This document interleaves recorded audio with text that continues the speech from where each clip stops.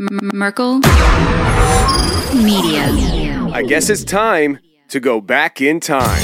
Are you telling me you built a time machine? Out of a DeLorean? Time is but a stubborn illusion. I have a lot of memories of the past. People are time traveling within themselves. Time travel is possible. I shoot the lights out high till it's bright out. Oh, just another lonely night. Are you willing to sacrifice your life?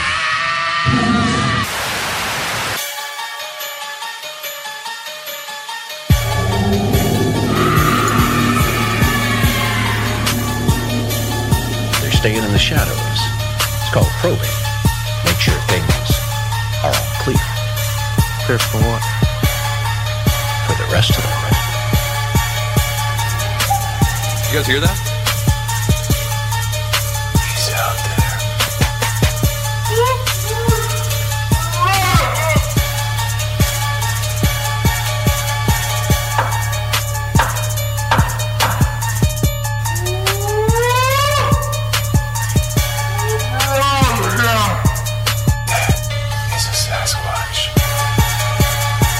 Okay, I'll reload it.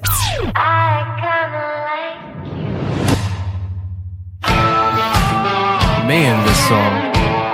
Jack, you hear this? Come here, check this song out. Right? This beat is nice. Alright, get out of here. I gotta go. I gotta do the show. Alright, get out of here. Welcome to the show, everybody. I am your host, Tony Merkel, and you are listening to The Confessionals. If you've had an encounter or a story you'd like to share with me on the show, go ahead and shoot me an email. My email address is theconfessionalspodcast@gmail.com. That's theconfessionalspodcast@gmail.com. Or you can go to the website, theconfessionalspodcast.com, hit the connection section, and you can reach me that way as well. And while you're at the website, go ahead and sign up for the free newsletter we send out every month. It's free, so there's nothing to lose. And go ahead and check out the store. We have a lot of cool things in there. T-shirts, pillows, phone cases, mugs, all the stuff with our logo on it. Check it out at theconfessionalspodcast.com. Now, this week's show, we have Dave Groves coming on, and Dave Groves is actually a really good friend of mine. He has seen a Bigfoot up close in broad daylight, and he comes on tonight's show to talk about his experience in the Allegheny National Forest, where he saw a Bigfoot up close. And we'll get into that right after this.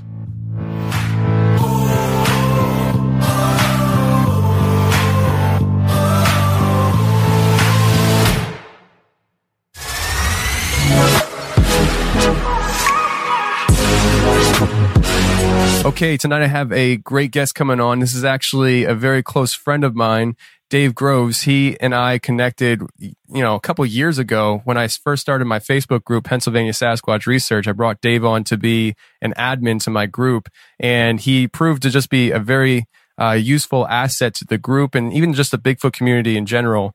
Dave, how you doing tonight, man? Oh, I'm doing great. How about yourself, Tony? I'm doing good, man. I'm really excited about having you on. This is something that I've been wanting to do since I started my show, because your Bigfoot encounter that you had was one of my most favorite encounters. And then when I found out that you were in PA and that you were in my group, I was like, man, this is great. And we started talking and hit it off. But your encounter is actually something I shared when I spoke at the Chautauqua Lake Bigfoot conference. I shared it with the people out there and stuff because it's such a rarity to get the detail that you saw that day. And if you could just start walking us into what you were doing, where you were at, and how this whole thing developed for you. Okay. Well, first of all, the encounter happened back in 2010, was in the Allegheny National Forest, which is in northwestern Pennsylvania. It's very old forest, old lumber. It's probably, I think I read somewhere, it's like 515,000 acres, 800 square miles of protected wilderness. And outside of the forest, it's still all wilderness. So it's not like it just stops and there's a city or something. It's pretty much country and woods up that way. And basically what I was doing up there was there's 4 ATV trails in the Allegheny National Forest that are titled ATV trails. There's a lot of outlaw trails, but the ones that the DCNR runs keeps the trails clean and so forth. There's 4 of them, and 2 of them tie together, and they make about an 80-mile loop or so. And that's the one I like. It's not technical, but I took a buddy up that day. He's ridden ATVs before, but he wasn't like, he didn't fly. He wasn't real technical on them. He was more like a farmer, kind of put around in the yard. So he was using my smaller ATV, and I was on my larger ATV, and we headed up. It was pouring down rain that day, I remember, and he didn't have rain gear, so we had to get rain gear, and we went back. And then the day turned out to be really nice. And first, I'll go into this too. Is before this happened, I was not a Sasquatch believer, fan, enthusiast, anything. I just didn't get into the conversation whether I believed they were existed or not. I don't think they did, but it wasn't something I talked about, and so that wasn't even on my mind. But anyhow, we did the full loop. We were headed down to about 4.5, 5 hours into the ride, and on the way back up, coming north, back to the trailhead, we were, the day turned out to be pretty nice. It quit raining and everything, and it was muddy. It was a lot of fun, but the sun was out, and we were headed back up. We're starting to get later in the day, and Paul, who's the friend that was with me, this part of the trail coming up is like a dirt road, gravel road. You can fly on. You're not supposed to, but you can fly on this part of the road. And I was on my bigger ATV. It was new. I wanted to fly, and he, was picking up how the trail turned. There's little white or yellow arrows that turn. So he kind of knew all that by this point of the ride. I told him, I'm taking off. Just be careful, and I'll meet you up here where the trail turns off. I'll pull over, and that's what I did. And I took off, and what happened was the trail comes back off this dirt road, logging road kind of thing, and back into the forest. And I just pulled off, brought my ATV over to the left and angled it back to the right, so I could look back and see if Paul missed a turn off there. And I barely even got stopped. I mean, I was, oh God, just getting my leg over the ATV. Really, I just took my helmet off, and I mean, pretty much very quickly, I noticed rocks were hitting the front right side of my ATV, and it was the same exact spot I recalled afterwards, which was weird because it gets into that thing you hear now about accuracy. People say, well, I can vouch for that. These rocks were hitting, there's maybe 2 or 3 of them. It wasn't a lot of them, but it took me 1 or 2 to actually realize rocks were even hitting, because rocks fly up when you're riding. And, I just stopped, and it was like, what the heck? And I remember seeing something in the right side of my peripheral vision. So I kind of turned to the right, and I was facing kind of back to the right where I come from, but these rocks were coming further back, like right off the trail where I'd come off. And I was expecting to see somebody standing there, to be honest. I don't know what I was expecting to see, but something was throwing rocks. And to me, somebody was throwing rocks. I never considered something. And I just was like, wow, I started looking over, and I don't know that I would have, I've explained this part several times, and if people have heard it again, I'm going to be repetitious, but it's the only way I know how to explain it is you're making a turn, like with your vision, you can see things coming up on the right side. And I remember seeing this big dark thing. Well, it wasn't big at the time. I might have thought it was a tree or a stump or something. I don't know. I didn't even get to it. It was right about when I got to that area, this thing sprang straight up. I mean, Tony, this thing, it was like automatic. I'll never forget how it stood up quickly. My eyes weren't right on it when it stood up. It was coming into my view as I was swinging my head around. And here this thing stood straight up, and it startled me. I wasn't totally freaked out, but it startled me. And I was like, what the? And I mean, this was probably, I'm guessing, I said 90 feet before, because I did step it off later when I found the place. And it was 30 long steps trying to make them a yard. So it was probably between 70 and 90 feet. Even still now, I get worked up when I'm telling. It stood up, and then what happened was, this all lasted about 15 seconds.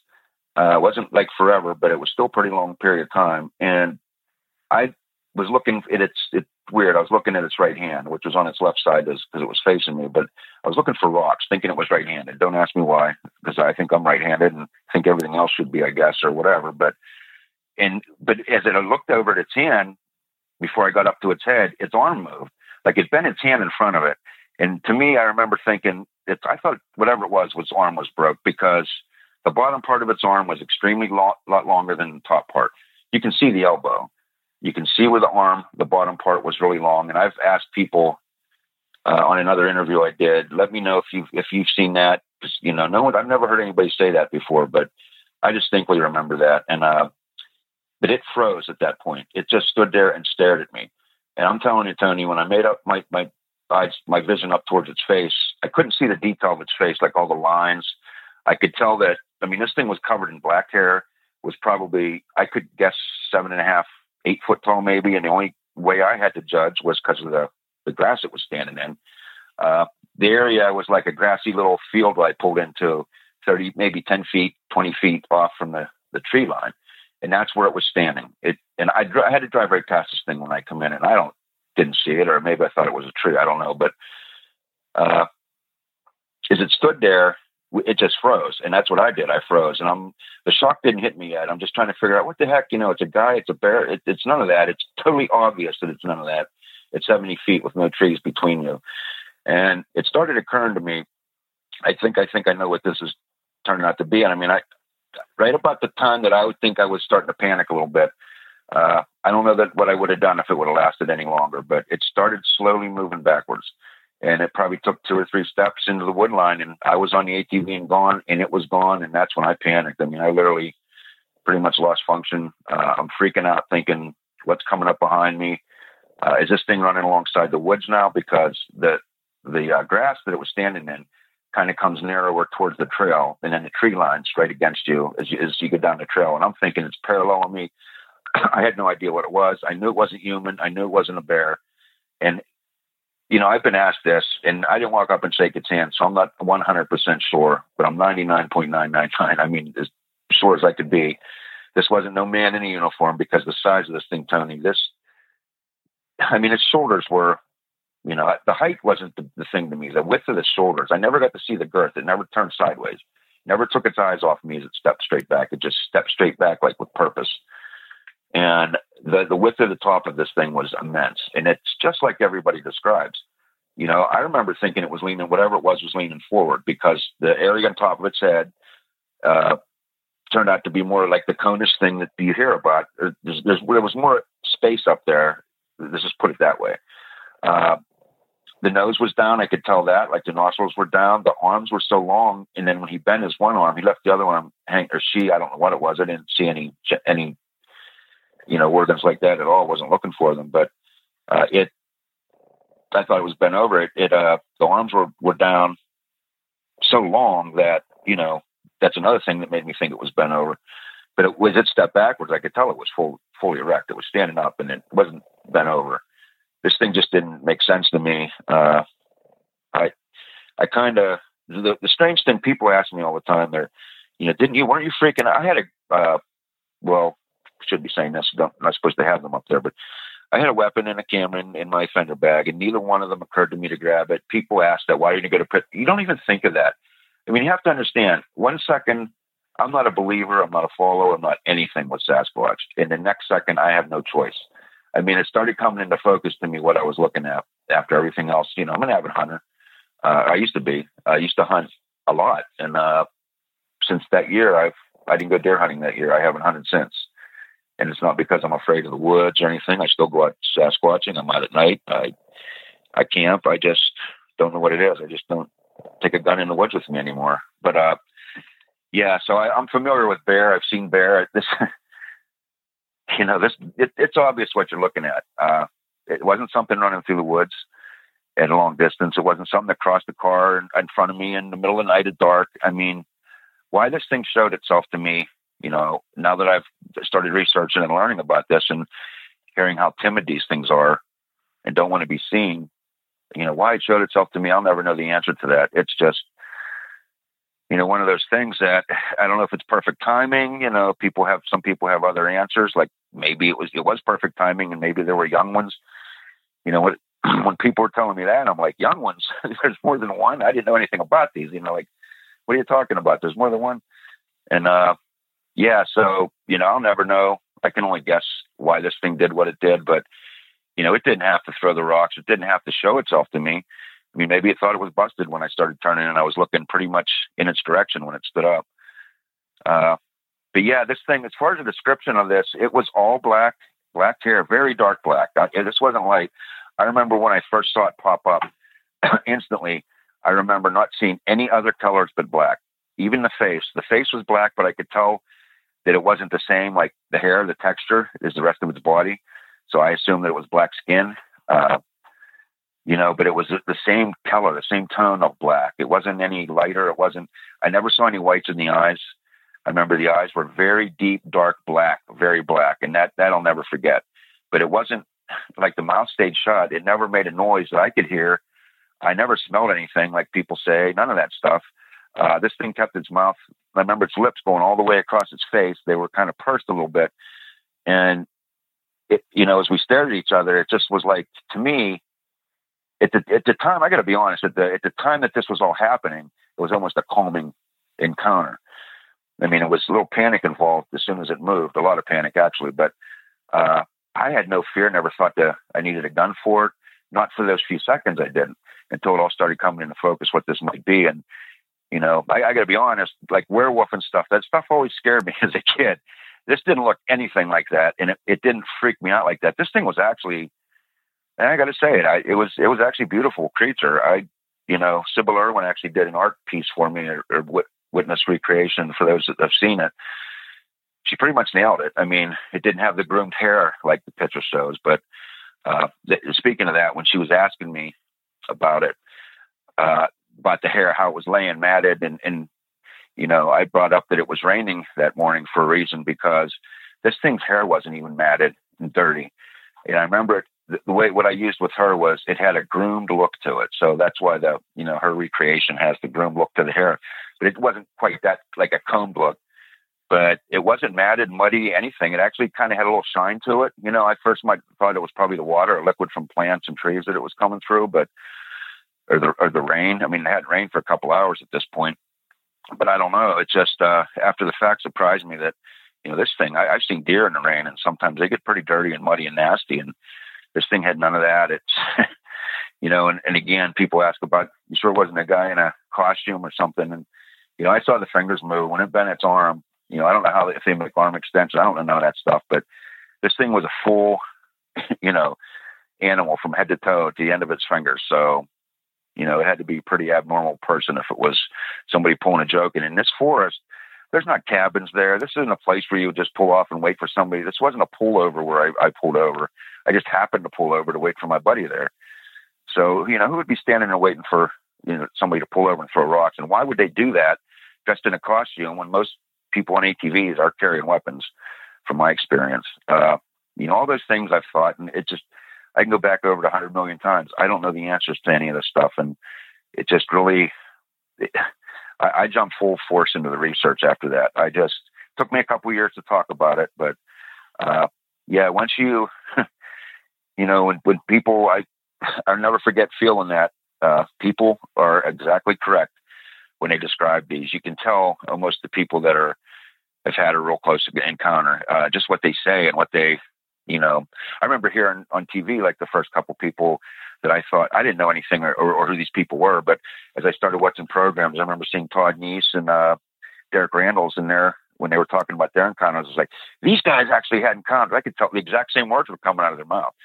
And I'll never forget it. It's like words like, and I remember saying it too, is, I can't take that back. Once you see that, you can't forget that. You can never take that back. This is something that's not supposed to exist.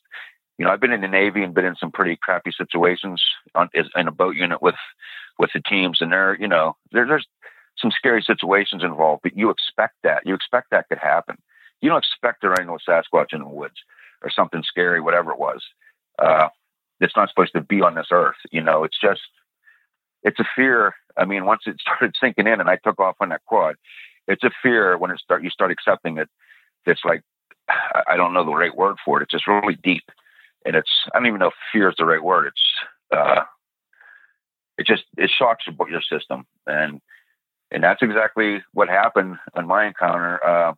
In the detail, I never saw the feet. This thing was standing in, the grasses there were anywhere from a foot to 2.5 foot tall or so, depending on what part it was standing in. The grasses came up to right below its knees, halfway up to its knees, I guess. So I never got to see below that part of it. And again, it didn't lift its feet up very high that I could tell when it was stepping backward. I just wanted to get out of there when it started moving. So I wasn't really staring at much there, except for I know it didn't turn around. That was bizarre to me. This thing was staring me down. And it wasn't a mean stare. It was like I'll say it, I guess. It was like it knew that I wasn't harmed to it. I don't know how. I just felt that. It's like, this thing knows I'm not going to hurt it, and I'm feeling like it's not going to hurt me. And, if I would have lasted longer, if I'd have reached for my camera, maybe started realizing what was going on, I don't know what would have happened. And I'm glad I didn't. That's all I could say. People say that. Why didn't you I just froze. We're standing there staring at something that's not supposed to exist and staring at each other. And, it kind of looked at me the same way. Like, what are you doing here? And that's the encounter pretty much. I mean, it changed my life. I can tell you that. Like I say, I don't hunt anymore. But spirituality, it just changed me spiritually. I don't even know why. It just, I've gotten different about the woods, about nature. I dove into the Bigfoot thing big time. I mean, I collect books and read them now. It's just, God, my house almost looks like a museum now with Bigfoot stuff. It's kind of funny, but, I call myself a Bigfoot nerd now. And that's, it wasn't because I saw the Patterson Gimlin film I did see that when I was a kid. I remember that, but it never really stuck with me.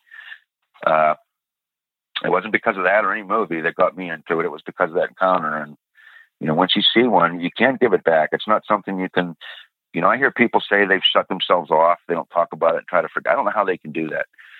I don't know if they actually do forget about these things until something stirs it back up, because it's such a, I just don't know how to describe it. It's,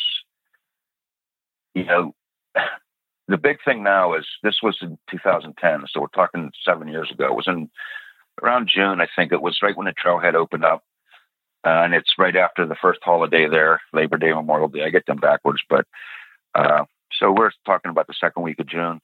And, so that was 7 years ago, 7.5 years ago. And I just still can't figure out why the things, as much as you can learn in the books and learn from other people, there's no answer why these things, I've had people that are so-called experts say they don't do that, Well, they didn't send us one the memo, I'll tell you that, because this is exactly what it did. I won't add nothing or take anything away from this encounter, because it's real. I wrote it down. I remember when I was probably within a week after it happened, because it was just something so unusual that, I tried to write down the details of it. I still have that, by the way. It's part of my encounter that's on the BFRO. Most of that is from within weeks of when I saw that. And then I've added detail about the forest and stuff like that. But I won't add or take away from the detail when I saw it, because that's the way it was. This thing's amazing. And we have them here. And we have them in Pennsylvania, of all places. Yeah. I don't know how many. Nobody does, but my God, it's just strange not believing in them, and then all of a sudden you don't have a choice the next second. And what that does to your body, Tony, and your mind, it's just, it'll shake you up. It shook me up, and I've seen some things. This is one I will never forget. Yeah, and that's the thing. I mean, I believe in Bigfoot because I choose to believe in Bigfoot. I have been interested in Bigfoot, and my biggest thing for believing in Bigfoot is because of people like you sharing your stories. At some point, you got to say not everybody is lying or just completely stupid and misidentifying bears. And so for me, I had a choice. I chose to believe in Bigfoot. There is no choice involved when you see something like that. There is no question in your mind what you saw, because it was daytime. You know exactly what you saw. So it's pretty fascinating. When you saw this thing shoot up, so when you were scanning the landscape, and before you even had a chance to think it was a tree stump, you saw it shoot up. When you saw this thing shoot up, was it like, I know you've described it like it was very fast. Was it unnaturally fast, or do you think what do you think Bigfoot is when it comes to those kind of things? Do you think it's something more just a natural creature, or do you think they could have some kind of supernatural propensities? And would you describe the way it shot up that way? Well, actually, yeah, I wasn't staring right at it when it shot up. It's the weirdest thing. Like I was saying, I had the peripheral vision when you turn. I saw something dark there. Would I have looked past it if it didn't move and thought it was a log? Maybe. I had to come right past it on the trail, so I must have thought that at the time. but I never got right to it, like staring directly at it. It sprang up to me unnaturally fast, like there was no effort, and I've described it before, like, like a target on the range, one of them pop-up targets that are like real fast, like boing. I mean, it just like was there, I knew it was there. Something was there, whether it was a log or a tree or not. It wasn't like it came out of nowhere and just appeared, but I don't know if it was crouched, laying down. I never got to really look at it, but in whatever position it was in, it was up instantly. And as far as what I think they are, there's such a big argument about that. God, I mean, personally, what I was looking at that day was an animal. It was a flesh and blood creature, in my opinion, that I was looking at. It didn't go poof. It didn't go, through a portal and disappear. It went into the trees and disappeared pretty much. In my research, I'm learning a lot about hair. I've actually got some hair samples from Paul Freeman's, son Michael sent me some of the hair samples that his dad had put through a lab and in the microscopic pictures and stuff. And it's fascinating because some of them look clear, like you can almost see through them. Some have a green, I think that's part of their camo. So to me, what they are, and it's only my guess, I mean, it's just my opinion only, is I believe they're a creature, but I believe they have abilities beyond what humans do, or maybe that some abilities that we used to have that we don't have any longer. We've gotten so domesticated. I think the camouflage or ability, I've heard the word cloaking before, whether that's real or not. And I'm not going to doubt anybody. I won't doubt anybody's story that has one, because I would have never believed my story until it happened to me.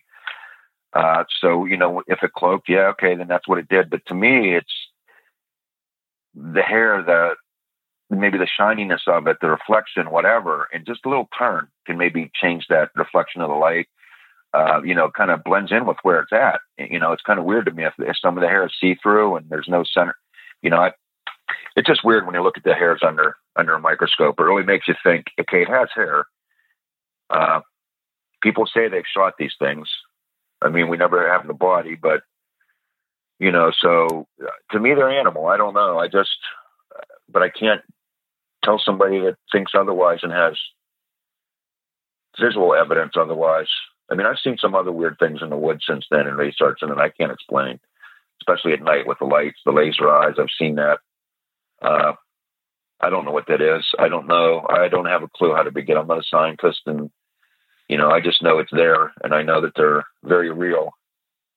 The guy that I started researching with, who got a hold of me, Doug Retzer, he lives up 20 miles, probably about 20 miles west of where I had my encounter. He contacted me when I first started talking about it online, and he heard of my encounter and said, I need somebody else to help me research one of my areas. He's been chased out of there by one, and he said multiple encounters in there. He would never go back in that area alone again. And so I instantly, oh yeah, I'll come up. I want to learn about these things. I actually wanted to go into the area where I had my encounter, but you have to have the ATV needs to be registered and insured. And so to go in with somebody that's an ATV enthusiast and a Sasquatch, it's hard to find that.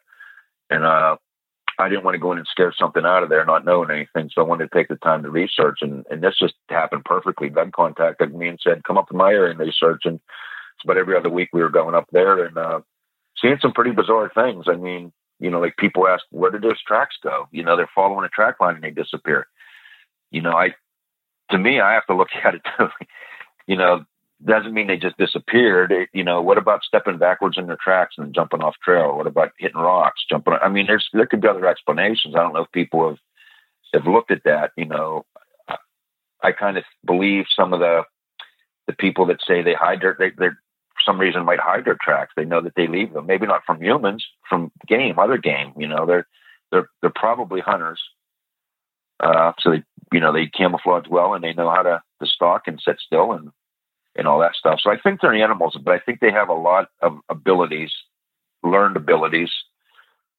And then you get the side of it that the DNA study, which I do support the Genome Project. I know that's a controversial subject, but being at the Burroughs conference when they presented the DNA evidence, Dave Politis and Scott Carpenter, and oh my God, it was pretty intense what they come up with. And, I understand why people were against her study because she did one on her own in her lab and blah, blah, blah. But this one was over 12 independent labs, and it was a blind test. She didn't tell them what they were looking for. They were to tell her, and they all came back with the same thing. And when you hear those results, it's like, yeah, there's a little bit more to it. So, it kind of answers some of those questions. Why would the government be hiding this and that? Well, if it's tied to that DNA results, then because part of the DNA results were that it had to have been altered, and we didn't alter DNA hundreds of thousands of years ago when the Indians started talking about these things. So what did? So you start taking that line of thought, then maybe that's a reason why the government doesn't want us to know. They don't even want us to go in that direction. So I don't know. I kind of leave my mind open, to be honest. I think once you close your mind, you're going to miss evidence. You're going to miss something. And I don't want to think these things are the boogeyman, or this one wasn't. Or it could have been. It just wasn't that day. And I don't want to think that they're playing a portal, but then you got Dr. Johnson, and, who knows what's happening there, but he has a whole thing going on there with portals, and he has witnesses that go in there with them, and they're seeing things. So I don't know. Are we talking about different things other than Sasquatch? Who knows? I just can only talk about what I saw, and what I saw looked like a flesh and blood creature. It looked like if I would have had a high-powered rifle and could have penetrated it, you'd have to have a pretty heavy-duty weapon to penetrate what I saw, though. But if you could have, I think it would have bled. That's just my opinion. But, I never know why it showed itself and didn't come after me, or, that just tells me they're not totally aggressive. Or maybe it wasn't its home area. Maybe it was, out for a stroll. Who knows? We just ran into each other, so I wasn't a big threat. I don't know. But yeah, back to that question, Tony. I do think that they're an animal. Again, I keep my mind open. There's evidence that points in some other directions, but it's only hearsay evidence. It's not physical yet. So right. And while I got you on here and stuff, we should talk about some other things, because I know you've had some other experiences and stories you'd like to share that happened out in the woods. So let's get into those when we come back after the break. We'll be right back, everybody.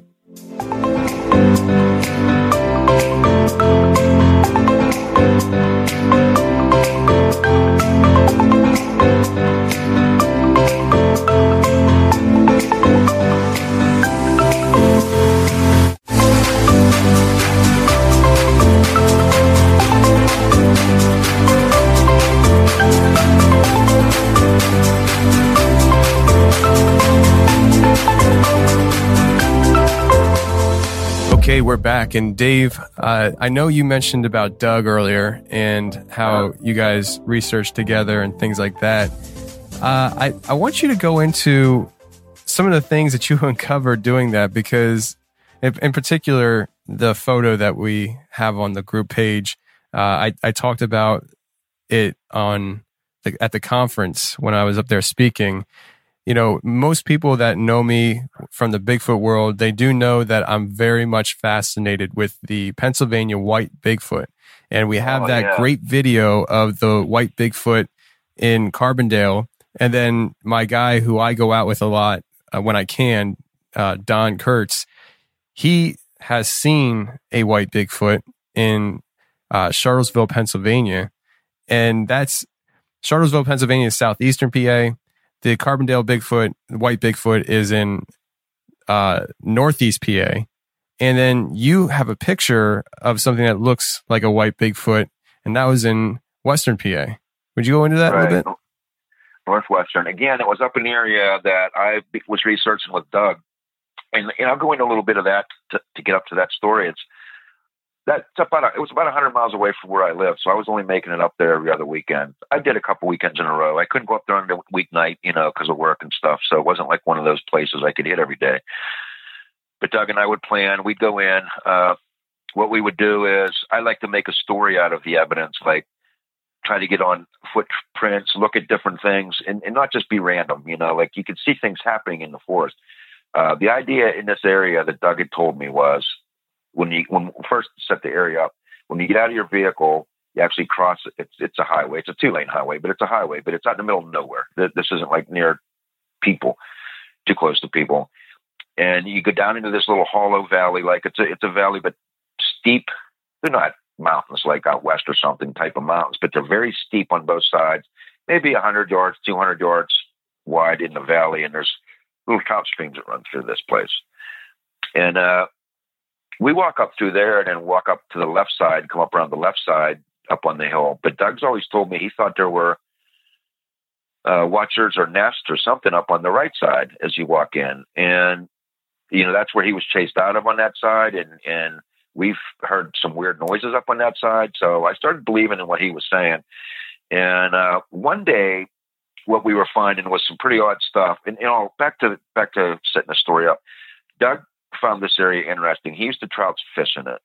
And then he noticed, him and his buddy years ago, back a few years, whatever, there was these pattern of holes in the ground, like small holes, like stick holes.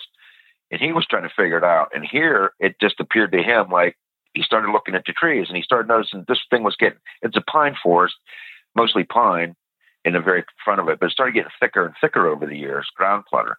And these trees weren't pine trees. They were like being brought in or something. And it occurred to him that some of these trees were coming down over the hill when he followed them. Maybe they were being carried and then sat down. And where all the branches were sticking into the ground. It was kind of weird, but when he said that, I thought it was weird, but it started making sense. And I started looking at some of these trees in there. We actually found some bizarre stuff. A giant maple branch, like a branch of a maple tree with green leaves on it. And, you know, different branch, like one of the branches where it sprouts off in all directions. And it was pretty big, actually. We found it in the same area as we heard a tree fall over. We were actually putting some food up, which we didn't usually do. We were trying it one time.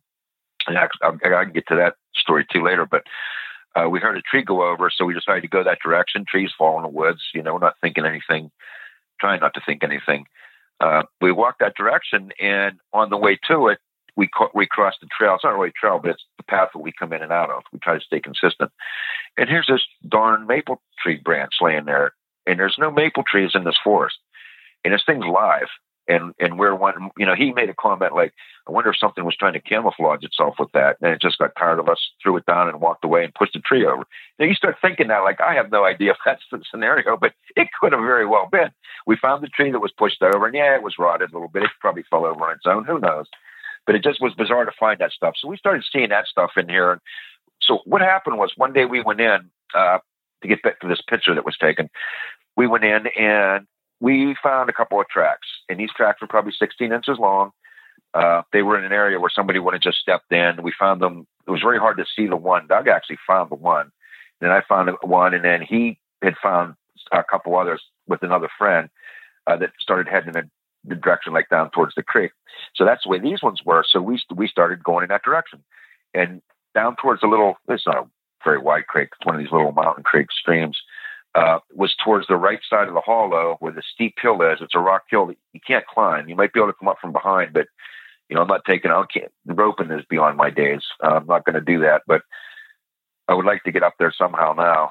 But as we were walking over there, following the creek stream, you could see what looked like one of these tracks where he jumped across to get the other side of the creek. And we're only talking 10 foot. This isn't like a wide creek. It's a little trout stream. And it's on an angle downwards, and it looked like something slid, and you could see the toes dug in, like to stop it. And there was 5 toes. You could feel them.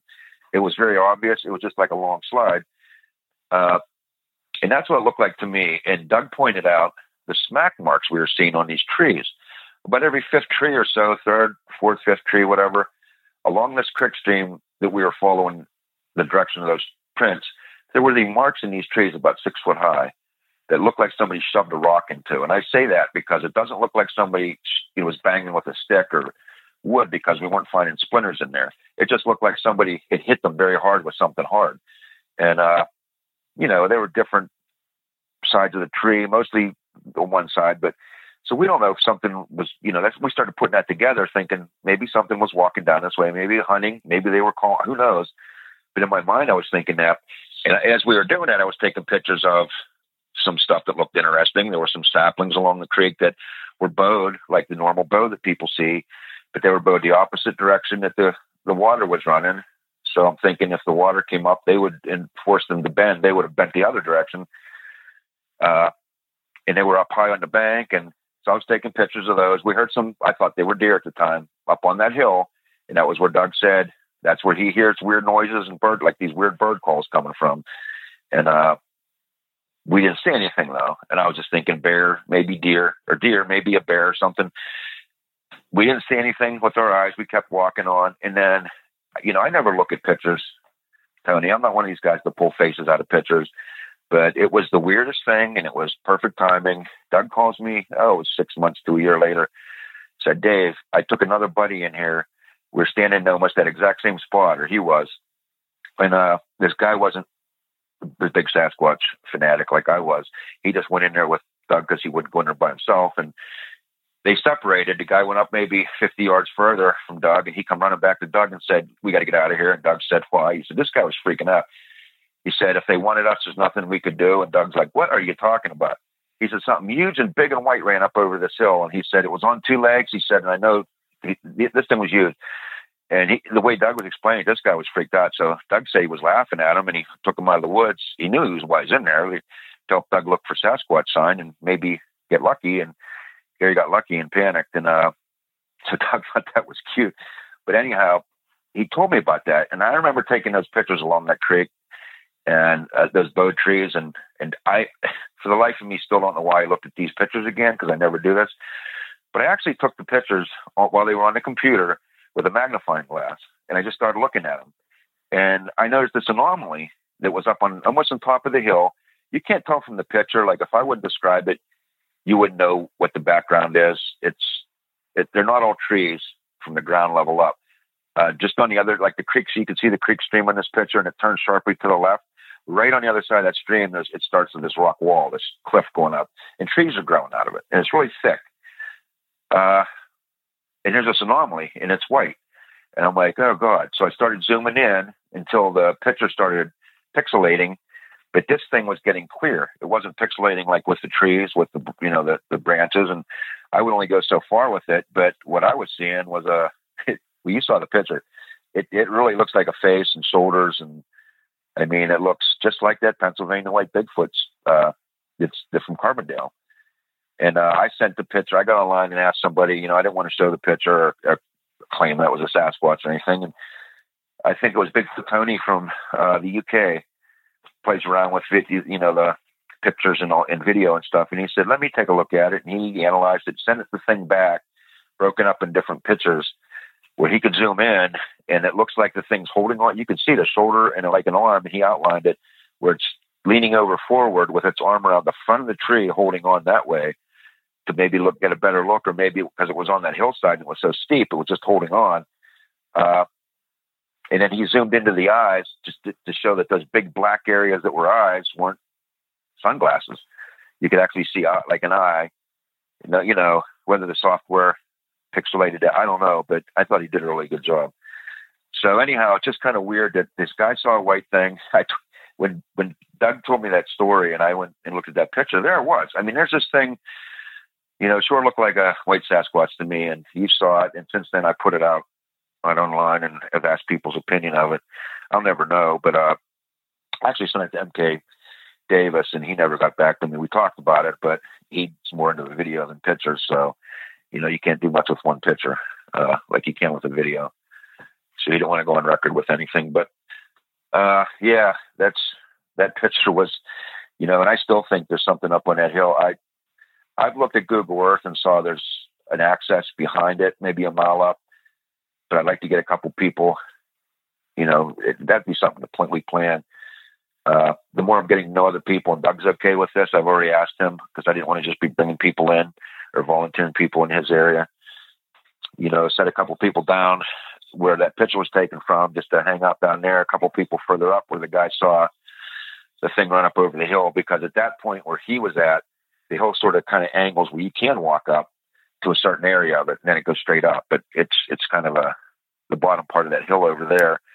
And then 2 or 3 people come in from behind and be up on top, and just, I think we'd have everything covered at that point, and somebody should see something, or I'd be curious to see what's up on top. But until I do that, I've always wanted somebody to go up there and try to set themselves there where that picture was and see what they would look like. But it's not as easy said as done. When you know this hillside and how steep and rocky and just ugly it is, it's not and being so far away, like I said, it's not like I can get up there every day. We just haven't done that. Something always comes up. But, the strange thing about that is the last time I was in the woods with Doug, what happened to me this last year. I lost my fiance, moved, and we just haven't had time to get together for personal reasons and Doug's health reasons at the time. And so we finally got together. It was in the spring, and we just did it once. And we were walking towards that area where I took that picture, and we were talking about it. And there's a spot 50 feet maybe from it that you can see that trees on top of that hill. And one tree was just swinging back and forth. So Doug and I ran over, started taking pictures. Now, I can't see anything up there through them thick trees in the spring. And, we couldn't tell what it was. But the bizarre thing at the end of the day was on our way. Well, it wasn't even at the end of the day. It was probably 2 hours later. We were still on our way into the woods, just taking our time. And we were down at the spot where the guy saw that white one, where the hillside comes down, and a black bear. I stopped to take off my backpack to grab a sandwich or an apple or something, or water. I can't remember, but out of the corner of my eye, right in front of me, it was straight across from me, I saw something dark stand up on two legs. I'm like, here we go. My heart started beating. I was thinking, here we go. And when I looked up, the thing dropped back down to fours, and it was a black bear, and it actually had two cubs with it, which we didn't know it at this moment, but it was headed towards that direction. But it never did go up on top of that hill. It crossed the trail where we come in. We looked down and watched it cross. So, was that tree bouncing around up there because of a black? Well, it was not coming from that direction. It was headed towards it when we saw the bear. So I don't know. It's just funny that one tree up there was shaking. I really wish we could have got up there to see what was up there. But I really am buying into what Doug was telling me, that, he believes in the watchers thing, where they have watchers in these woods and they know you're in there by the time you get there, if they're in that area that day. And I'll be honest, you can feel it, the hair in the back of your neck and in your gut tells you there's something going on here. And maybe 3 times that I've been up there, I felt nothing. So, I certainly don't think it's a place the Sasquatch are living, but I think it's a place they're traveling through. And they're probably not as aggressive there because they're just traveling through it. And while they are maybe fishing or whatever they're doing, they probably have a watcher. I mean, I believe that. We can't get in there without hearing noises and whistles and different things. And then from what we've seen on that hill now, it's just more and more is pointing that way to me. Yeah, I absolutely agree with you guys with the whole watcher thing. I think I heard somebody talk about that before, and they called it a sentinel.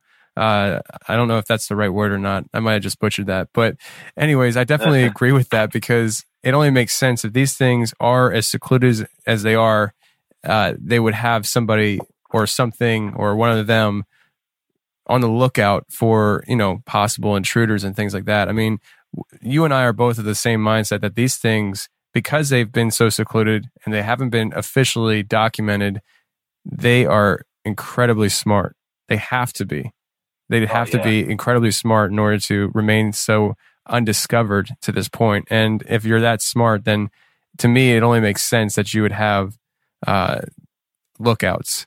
So definitely, absolutely. Yeah, I totally believe that.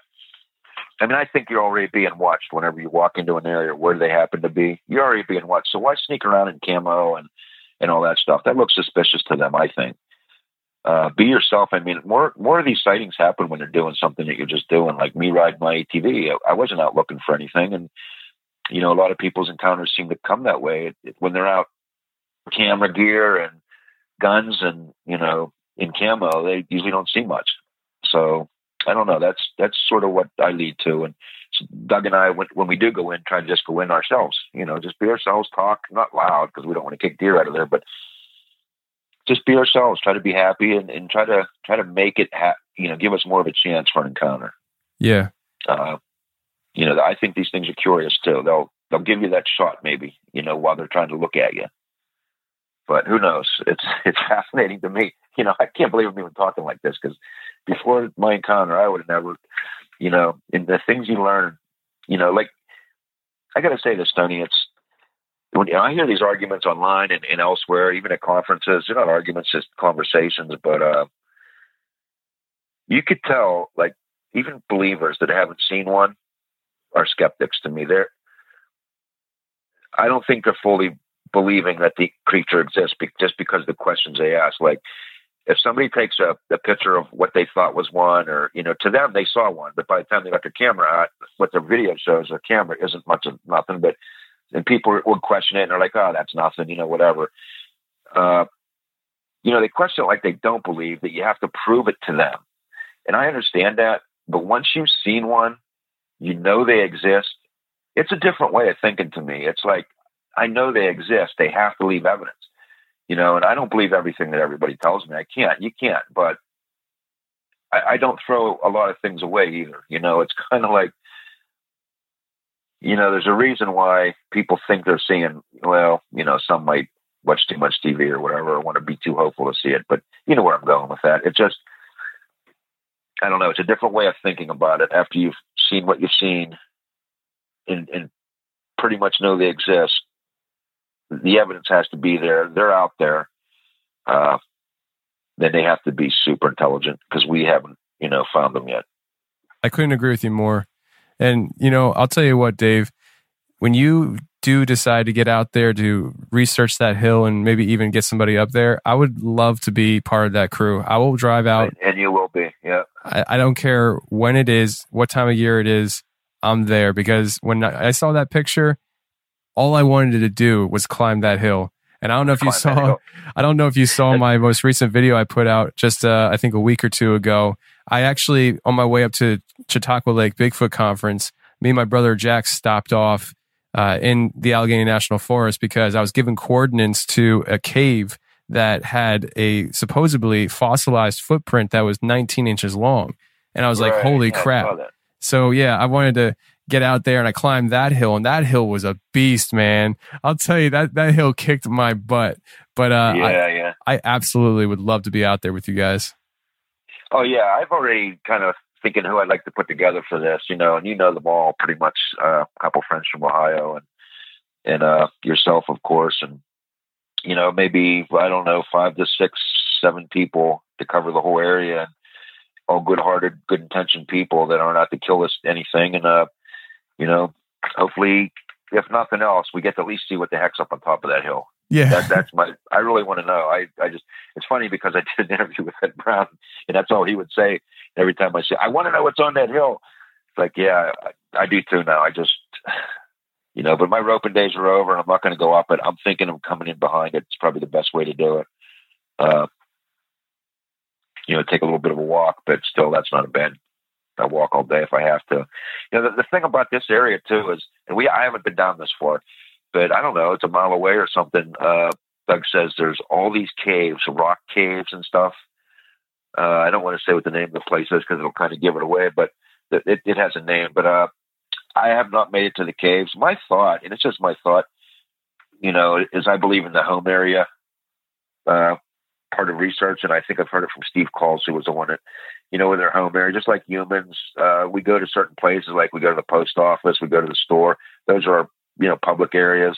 We have our private areas like our home and nursing and stuff, and that's where we're more aggressive, just probably like them. And my thought would be make their home area, their personal area is probably deeper in, where people usually don't go, or in these caves or in these rocks, and whether I'd want to go there or not, because that's where the danger would probably happen. But if you run into them and you're not endangering their young ones in their public areas, they feel less threatened. You know what I mean? That I honestly believe that. So I think where we're seeing them is more of a public area, and further in, maybe where those caves are. I don't know. That might be where, if you run into that place, you might hit the jackpot. But do you come out alive? Who knows? I'll volunteer to go in first. Yeah. Does that sound? I'm known for my we'll send you a GPS, and when the GPS stops, we'll know what happened. Yeah. I'm known for disregarding my own life half the time when I'm out there. You can ask Don Kurtz about that. Oh man. Now, what do you believe in? Like, do you stop if your gut tells you to stop and not go any further?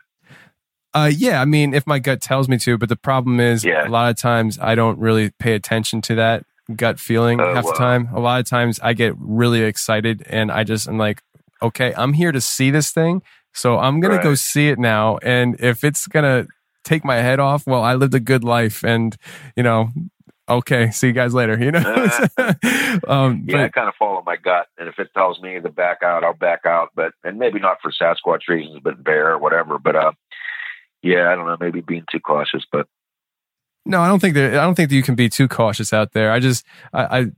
Don experienced it firsthand. There was this one time we were on the side of the Appalachian Mountain, and I'm looking through the binoculars, and because he saw a white Bigfoot on that very mountain, I had white Bigfoot on the brain, and I'm looking through the binoculars, and I see something, what looked really big and white, move from left to right. And I was like, holy crap, it's here, you know? Like I was like pumped. And my first reaction is I didn't even take the binoculars off my face. I just started walking forward trying to follow it. And I'm stumbling over things. And I look back and Don's still standing there. He's like, dude, what are you doing? And I was like, and I look back and I look at it closer and stuff. And I'm thinking, oh, you know what? It was like some kind of like weird bushes that looked white up close and they were moving from the wind or something. But in the binoculars, it looked really big and it was moving fast. And I was like, oh my God, it's here, you know? Yeah, you get the white Bigfoot on the brain. Yeah, man. So let's just take a break right now. And when we come back, we'll get back into our conversation about white Bigfoot and a bunch of other stuff. All right.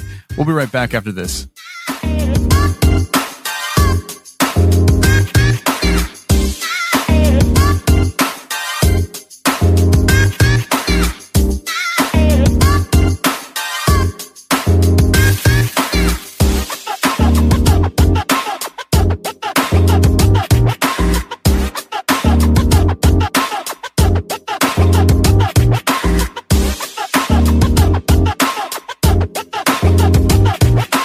Okay, we're back from the break. And Dave, why don't you just pick up where you left off there in the conversation we were having during the break, where you were talking about other people making note of the white Bigfoot in other areas of PA?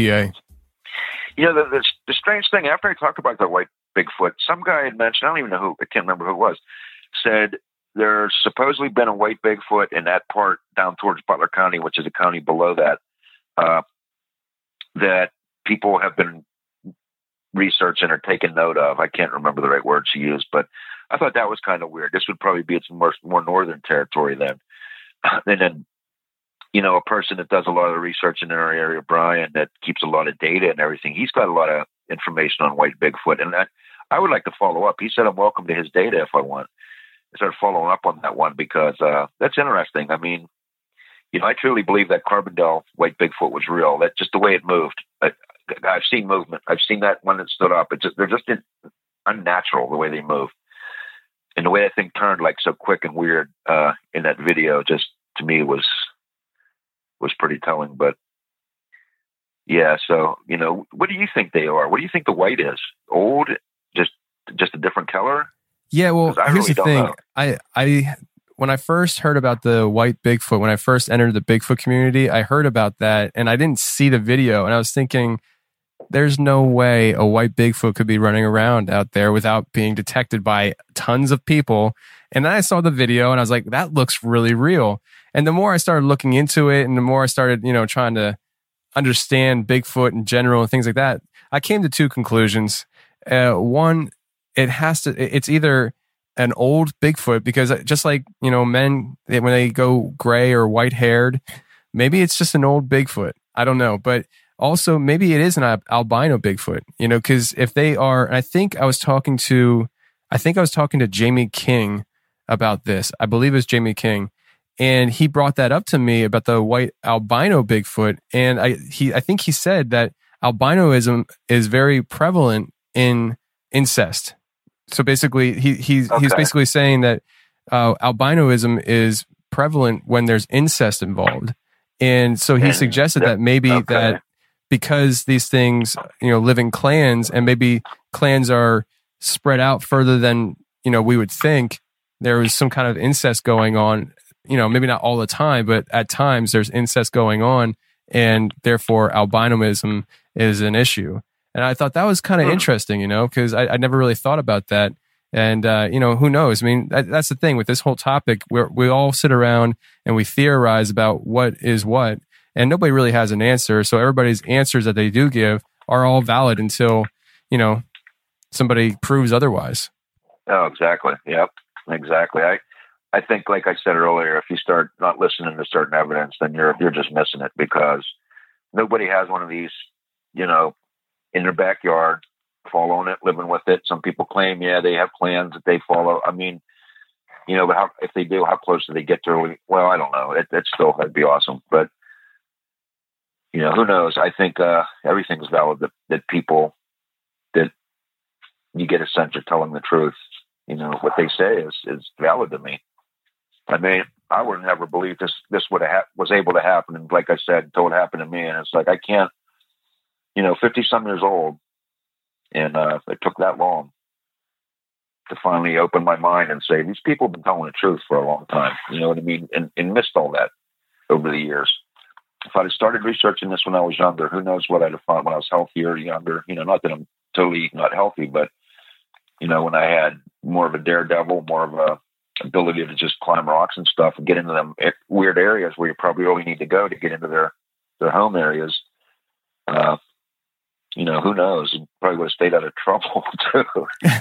So I ended up getting myself into along the way, but now I just can't stop. God, you know me. I'm a book collector now and a print collector, and I just cannot stop. I just want to know. I want to, what.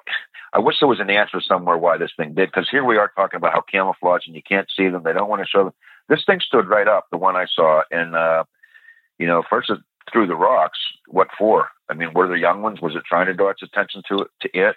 I don't know, but it didn't have to do that. I wasn't going to stay there long, waiting for my buddy Paul. I think, and actually getting back to that story, when it backed up, I think the reason it was backing up, and I thought of this after the fact, was he probably was coming and it hurt him, because I took off, and when I took off, I might have got, I don't know, a mile, half a mile up further on a trail, and there's this mud hole up there that people tend to pull over and play in, and I stopped there where there were people, but I turned around and was facing back towards the woods, and Paul wasn't that far behind me. I mean, he ended up finding me there, and so it probably was. It probably hurt him coming, and and I'm thank God that it did, because I keep going through this in my head. What would it have done? What would I have done if this encounter would have lasted longer? And it started sinking into me what I was looking at, and the panic set in, or maybe whatever set in. I was reaching to get the camera, or reaching in my, what would this thing have done? I mean, would it have reacted to defend itself? Who knows? I'm just glad it turned out the way it did. It was kind of one of them, I want to say peaceful, even though it threw rocks, but it wasn't throwing them at me. I got to say, I don't think it was, because they were so accurately thrown at the same right front of my ATV, that if it wanted to hit me, I think it would have hit me easily. So I think it was just trying to, again, draw its attention or something, draw my attention. Well, hearing you talk about all this stuff, I mean, it's 2017, and it sounds like it's probably pretty hard for you to believe that not even 10 years ago, you didn't even believe in Bigfoot. Oh yeah, I have to think about that. That wasn't that long ago, and I don't know if I believed it. I just never talked about it. It wasn't a conversation piece, and when somebody else did, I wouldn't stay as part of the conversation. I wasn't into the movies. I wasn't into, as a matter of fact, I don't even know when Finding Bigfoot started, but my encounter happened in 2010, and I'm thinking it was maybe 2 years later. It was about 2 years later when I started really talking about it, mentioning it. I started texting all my friends, because I was watching TV, and I must have been on the same Animal Planet or whatever channel that Finding Bigfoot's on, and they were advertising an episode of them being in Pennsylvania in the Allegheny National Forest. And I was like, my God, I'm not crazy, I know what I saw, but here's a team of Bigfoot hunters. I didn't know anything about the show or nothing.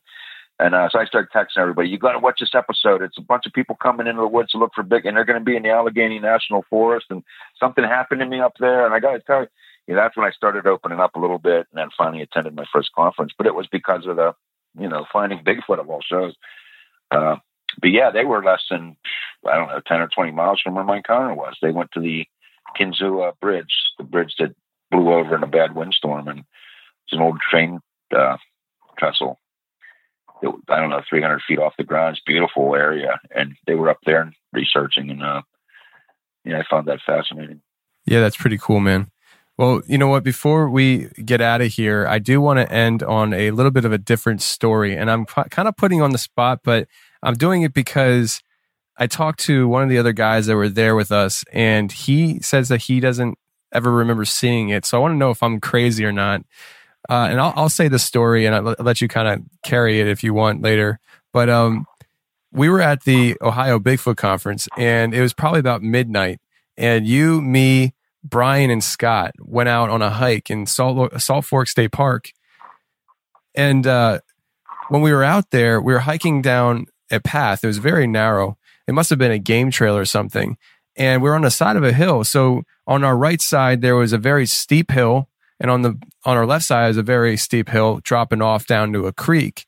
And we're walking this path. And I remember I look up to the right and I see a light that's inside the canopy of the woods. Like you could clearly see it was inside the canopy and it was pulsating. It was glowing. Right. It was getting brighter and then getting more dim, getting brighter and getting more dim. And I stopped everybody and we all looked up there and I thought everybody saw it. But Brian said that he didn't see it. And I'm wondering, did you see it? Yeah, I did see part of that. But I've seen that before in the woods, so I wasn't quite as startled or negative or whatever about it. That's one of the weird things we didn't get into, but some of the weird things I was saying I've seen up at the Allegheny National Forest, up in Doug's area. Even in the Allegheny National Forest, I've gone camping with some guys, and we've done some research. And some of the weird stuff, the pulsating lights.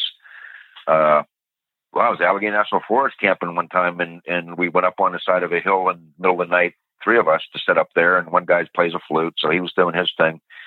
And we had this light. It was like a cloud. It was totally dark. You couldn't see anything. Didn't have night vision. We're just sitting up there. But you could see this light coming through the woods. It was like a cloud of light, like a, 4-foot cloud, and it went right past us.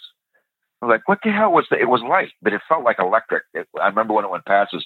I don't know if that was natural or unnatural. I have no idea, but it's just bizarre stuff out there. But I do remember seeing it. I didn't see the full thing that you did, but I saw the light. Yeah, and but Brian don't remember seeing that? I thought he saw that. Yeah, I did too, but I don't think he saw it because I remember talking to him about it, and he's like, no, I never saw it. I'm pretty sure Scott saw it. And the thing is, when I was watching it, it was pulsating, getting brighter, then dimming down, getting brighter, dimming down. We watched it probably for a good minute or two, and then it just pulsated out. It just died off, and it was gone. And it wasn't like it was moving around like somebody was shining a spotlight or a plane was flying through the sky. It was staying still. It wasn't moving anywhere. And it was the most strangest thing I ever saw in the woods up to that point. And I was like, this is incredible, because I had heard about these orbs and stuff that people see in the woods, these balls of light. And, I never imagined I would actually see something like that. And here it is. And I'm like, what the heck, It makes you wonder. Yeah. And, you mentioned about some of the strange things you've encountered in the woods. Why don't you tell the people about when you first entered into that one area with Scott and what happened to you? Oh, it was, God, who was I with? I'm trying to remember now. I thought it was with Scott. Maybe Ken? Was it Ken with you? It was Ken, yeah. Scott's been up there, but I never went up there with him. This was after Doug hooked me up and took me to his area. We were online, and we were on this other group I'm not on anymore, but somebody started posting pictures that looked, I don't know how I knew it, but it looked like our area or close to it. I don't know if it was the fauna, the way, all woods look kind of the same, but this just looked like ours. So I hit the guy up and I said, where did you take those pictures? Where are you from? And he said, it's the same town that Doug's from. This guy ended up living less than 2 blocks away from him, and they never knew each other. And at the time, he was just less than a year into Sasquatch and phenomenon in the woods, because he went out camping. He's big into just living in a tent, pretty much. And he had a house. Him and his family would stay in a tent, go home in the morning, take a shower, go to work, come back, and that's what they did.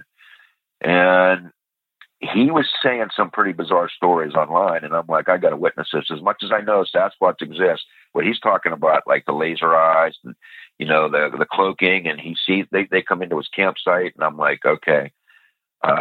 I kind of went up there with not a skeptic mind, because I know they exist, but thought that he was telling big stories. And we got out of the car, walked into the woods, and this is a flat walk. This wasn't climbing hills or anything.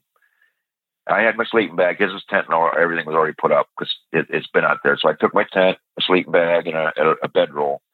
Had all that all packed up. And I'm telling you, we were less than 30 steps maybe into the woods. And it felt like, the only way I could describe it was like a constrictor. It was holding every breath I would take, and it was holding me in. I kept trying to walk. I smoked cigarettes, And I'm thinking, oh, you got to be kidding me. 30, I've never got worn out that quick. And I'm just thinking, maybe I'm excited. I don't know. I just was thinking I'm not going to be that guy. So I just tried to keep going. This was different than that, though. This was like you could feel it. It was like holding my breath in. I finally dropped to one knee, and Ken's cousin, it's his cousin, but we're all about the same age. No, it was his nephew, which was weird because we're all about the same age.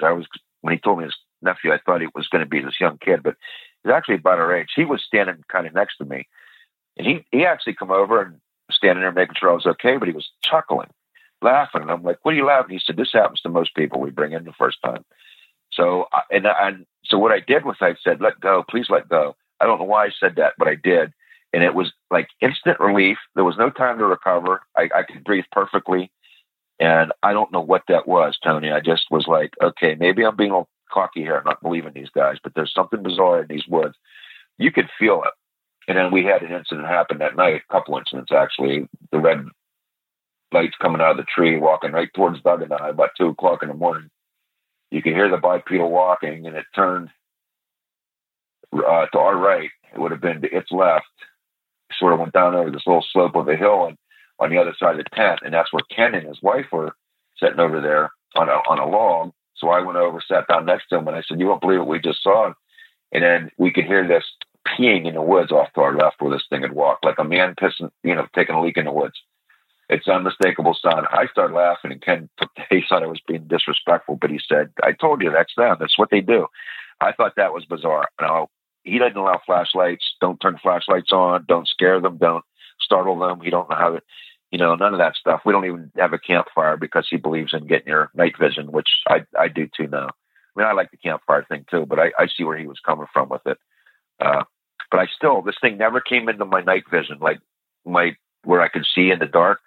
It seemed like it stayed right outside of that. I could see the eyes, and they started red. They actually turned green or white, and they were kind of clear, but they were emitted. It was emitted light. It was not reflective.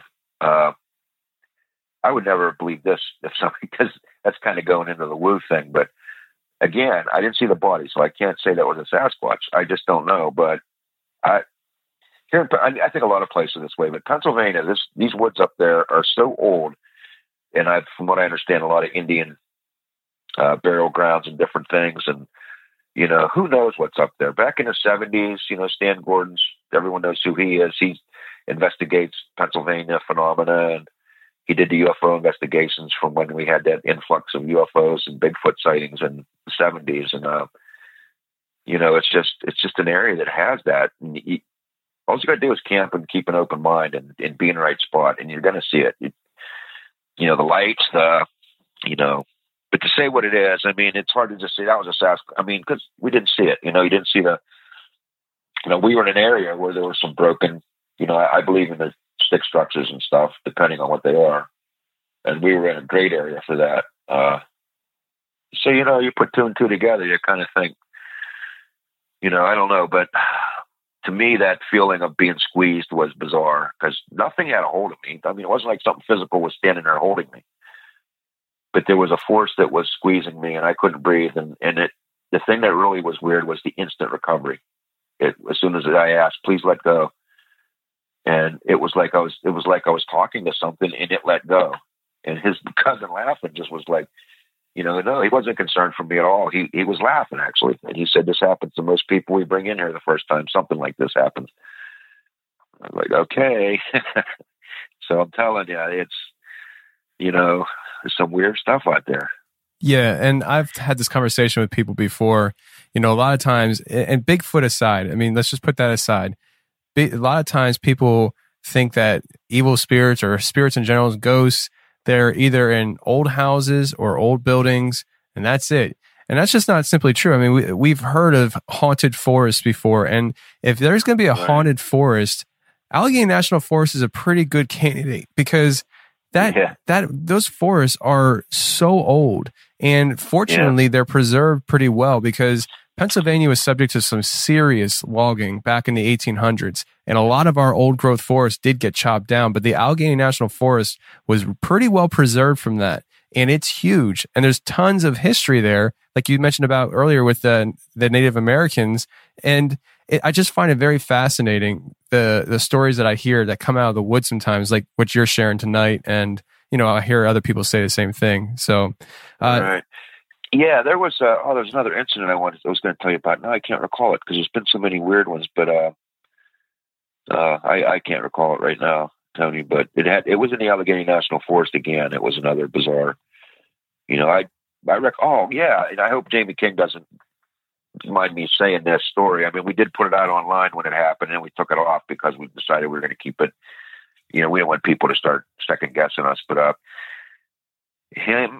myself, Brian Davis, come over from Ohio, Scott Gear. We were going to a place that Scott had grown up as a kid. His family went and camped there. It's in the Allegheny National Forest. They come over from Ohio to do this trip twice a year. So as he grew up, he's got kids now. He started asking his friends to come, and he always thought something's in these woods. He's believed it. And then when he heard my encounter, him and I hooked up. I always liked him from the first time I met him. He was always a respectful guy. He invited me up, and then a couple of us got together with him, and now there's several of us that go up. So anyhow, Jamie shows up, and he's got this audio recorder, and he says, this audio recorder's pretty wild. And in my mind, I'm like, it's an audio recorder, what's wild. He went on to explain how it was an older one. It doesn't even have a USB port. It's a very old one. You can't find them anymore. After what happened to us, we realized how good this thing was. We got online. Brian got online, and he found a couple. I think there were 7 that he found total on YouTube or on eBay. And they were all like $5 or $10,000 for this old, because what they were, he used it for ghost hunting a lot, to pick up sounds above and below human hearing. And that's what it does. The circuitry goes way below and way above human hearing. And we don't know how it does it and why this was translated into English, because it must have come out in English, but he demonstrated it for us, and we used it that night. And him and I think the 4 of us, it was all 4 of us standing there. This is, I don't know, midnight, 2 a.m. There's nobody here. We're in the middle of this forest. There's nobody up here. It's not like, anyone near us, probably for miles. And he asks the short questions like he does with the ghost hunting, nothing deep, but, you've probably heard it. But the one that really stuck out to me because it's so obvious was, what forest are we in now? And you could hear this voice that says, Allegheny. It's just yes. We didn't hear it then. You could see the light coming on, and he said something responded, so that's how he knew. But then when we play it back, and then he asked all kinds of questions, but you can hear responses to it. Yeah, actually, I do have that recording. So, and Jamie actually told me I can play because I knew you were going to be coming on, and I figured I'd get permission ahead of time. So here's the recording of the entity saying what forest you guys were in, which was the Allegheny National Forest. You'll hear her say, Allegheny. So here we go. Can you tell me the name of this forest? I can hear you off to my right. Is that you? Yes or no?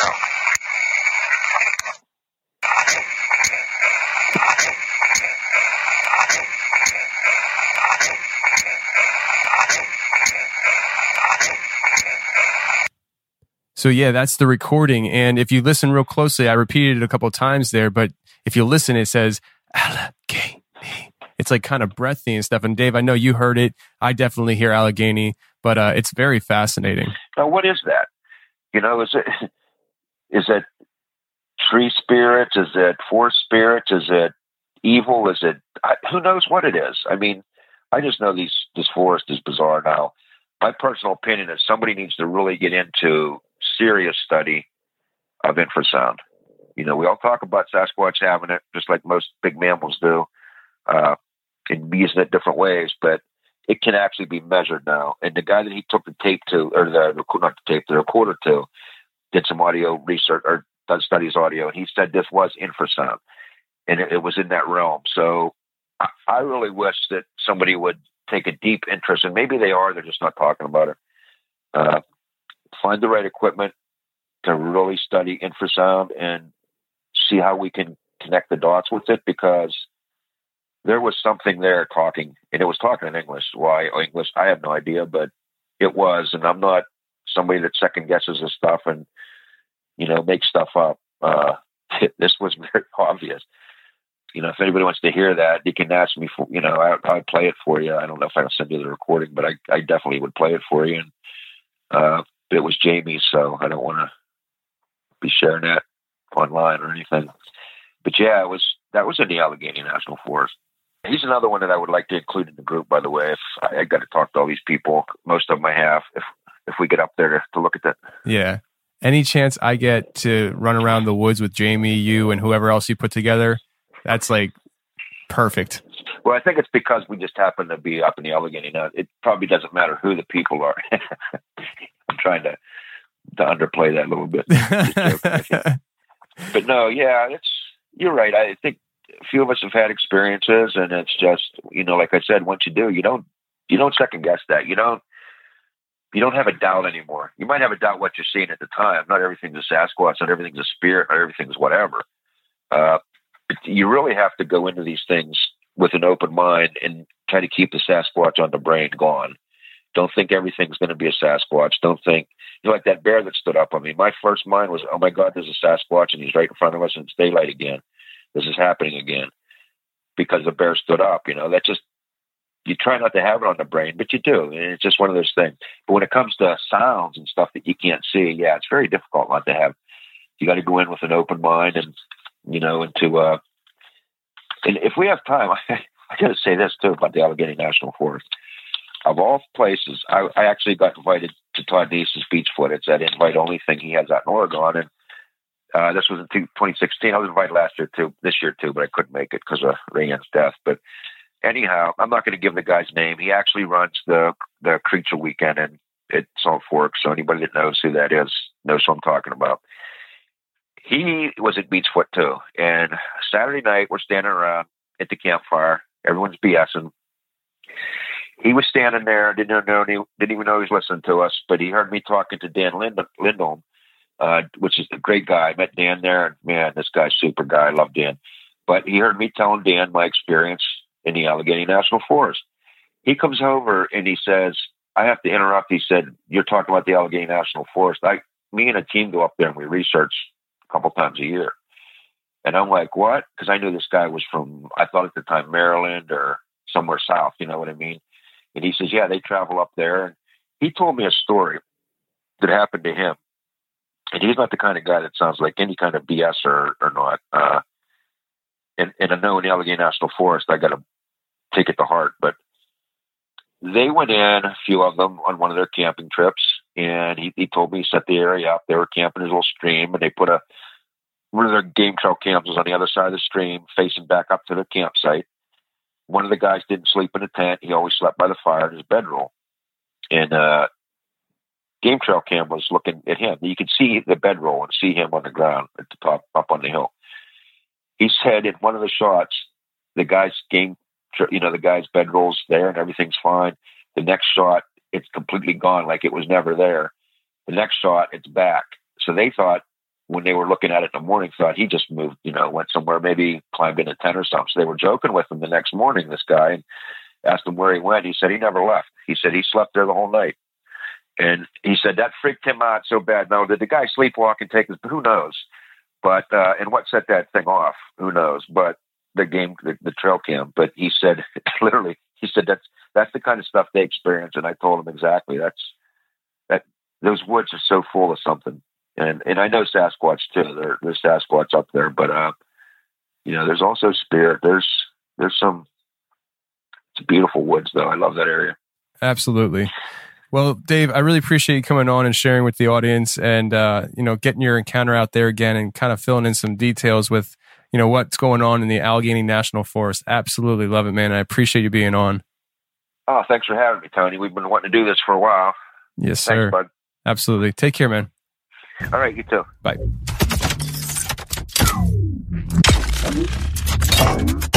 Well, that's the show, everybody. I really hope you enjoyed it. And if you did enjoy it, please go ahead and share it around on social media. It doesn't matter to me what it is. It could be Facebook, Instagram, Twitter. It doesn't matter to me, but please share the show if you're interested in helping to advance the show in its popularity, because word of mouth is the best way for this show to grow. And that totally depends on the fans of the confessionals.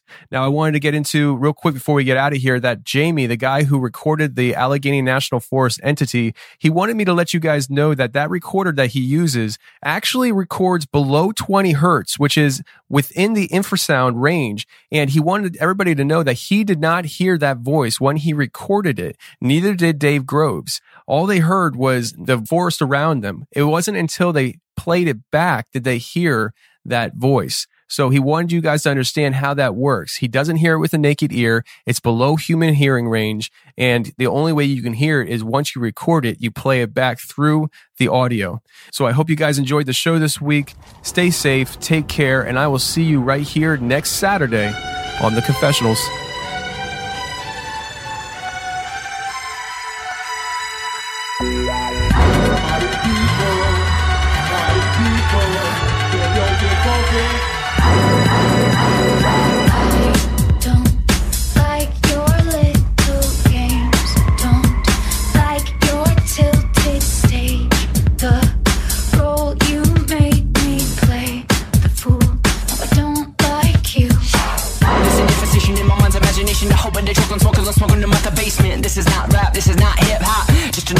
To make the voices stop, rapping to prove nothing, just writing to say something, cause I wasn't the only one who wasn't rushing to saying nothing. This doesn't mean I lost my dream, it's just right now I got a really crazy mind and clean. How did I get smarter, I got harder in the nick of time. Honey, I rose up from the dead, I do it all the time. I got a list of names and yours is in red underlined.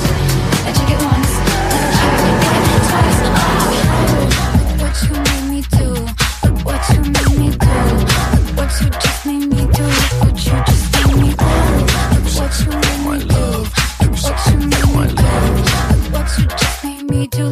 You just made me do.